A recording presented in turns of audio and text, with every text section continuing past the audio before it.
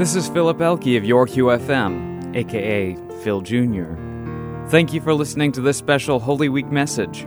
There are many great things life has to offer, but oftentimes there are things that hold us down. Usually these come with strong emotions attached to them. We may wish we could be more free of these things, but I have news.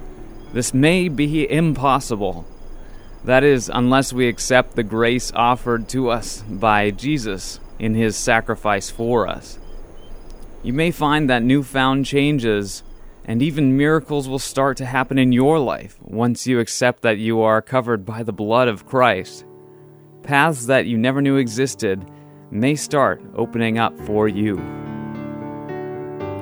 Philippians 4:6 says, "Do not be anxious about anything, but in every situation, by prayer and petition, with thanksgiving, present your requests to God."